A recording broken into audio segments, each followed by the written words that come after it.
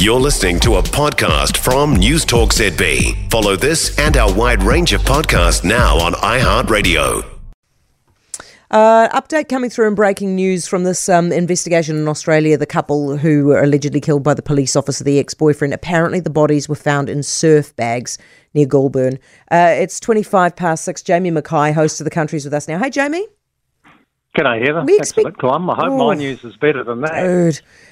Well, I mean, the details are grim, but I mean, once you know that the young men are dead, where can you go from there? You know, the worst has already been told to us, isn't it? Anyway, listen, the WTO meeting in Abu Dhabi, are we actually expecting anything out of this, expecting anything to change? No, nada, not a sausage, nothing, I wouldn't think. Todd McClay's over there, but I see the Dairy Companies Association of New Zealand is calling for an immediate capping of agricultural subsidies. Well, they can forget about that. These are the numbers, Heather. We'd spend, or the world spends nearly $1 trillion, in fact $817 billion per year in subsidies paid to farmers around the globe. None paid to us, obviously. Todd McClay's over there, and it's basically he will come home with nothing.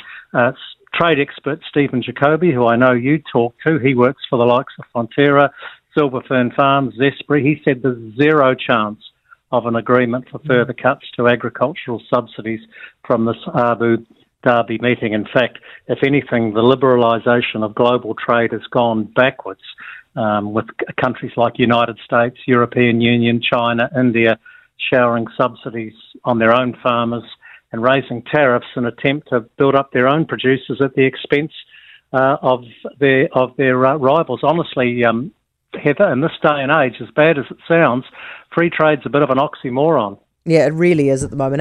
Hey, things though are looking quite good for our dairy farmers. Who's buying all the milk?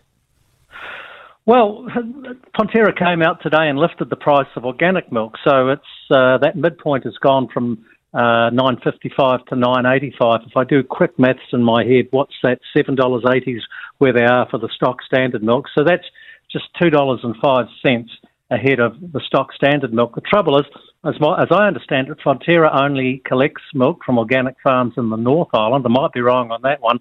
And the milk is only processed at 3 of their plants. So as a result, transport to get that organic milk to those plants is one of the big issues. Just to put this into perspective for you, Heather, the organic dairy market globally is worth about US $24 billion. And if that sounds like a lot, it's dwarfed really by the conventional dairy market, which sits at $570 billion. Wow. So it's a long way to go, but there are a lot of farmers who are farming organically for reasons other than just price.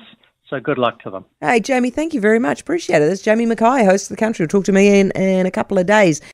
For more from News Talk ZB, listen live, on air or online, and keep our shows with you wherever you go with our podcasts on iHeartRadio.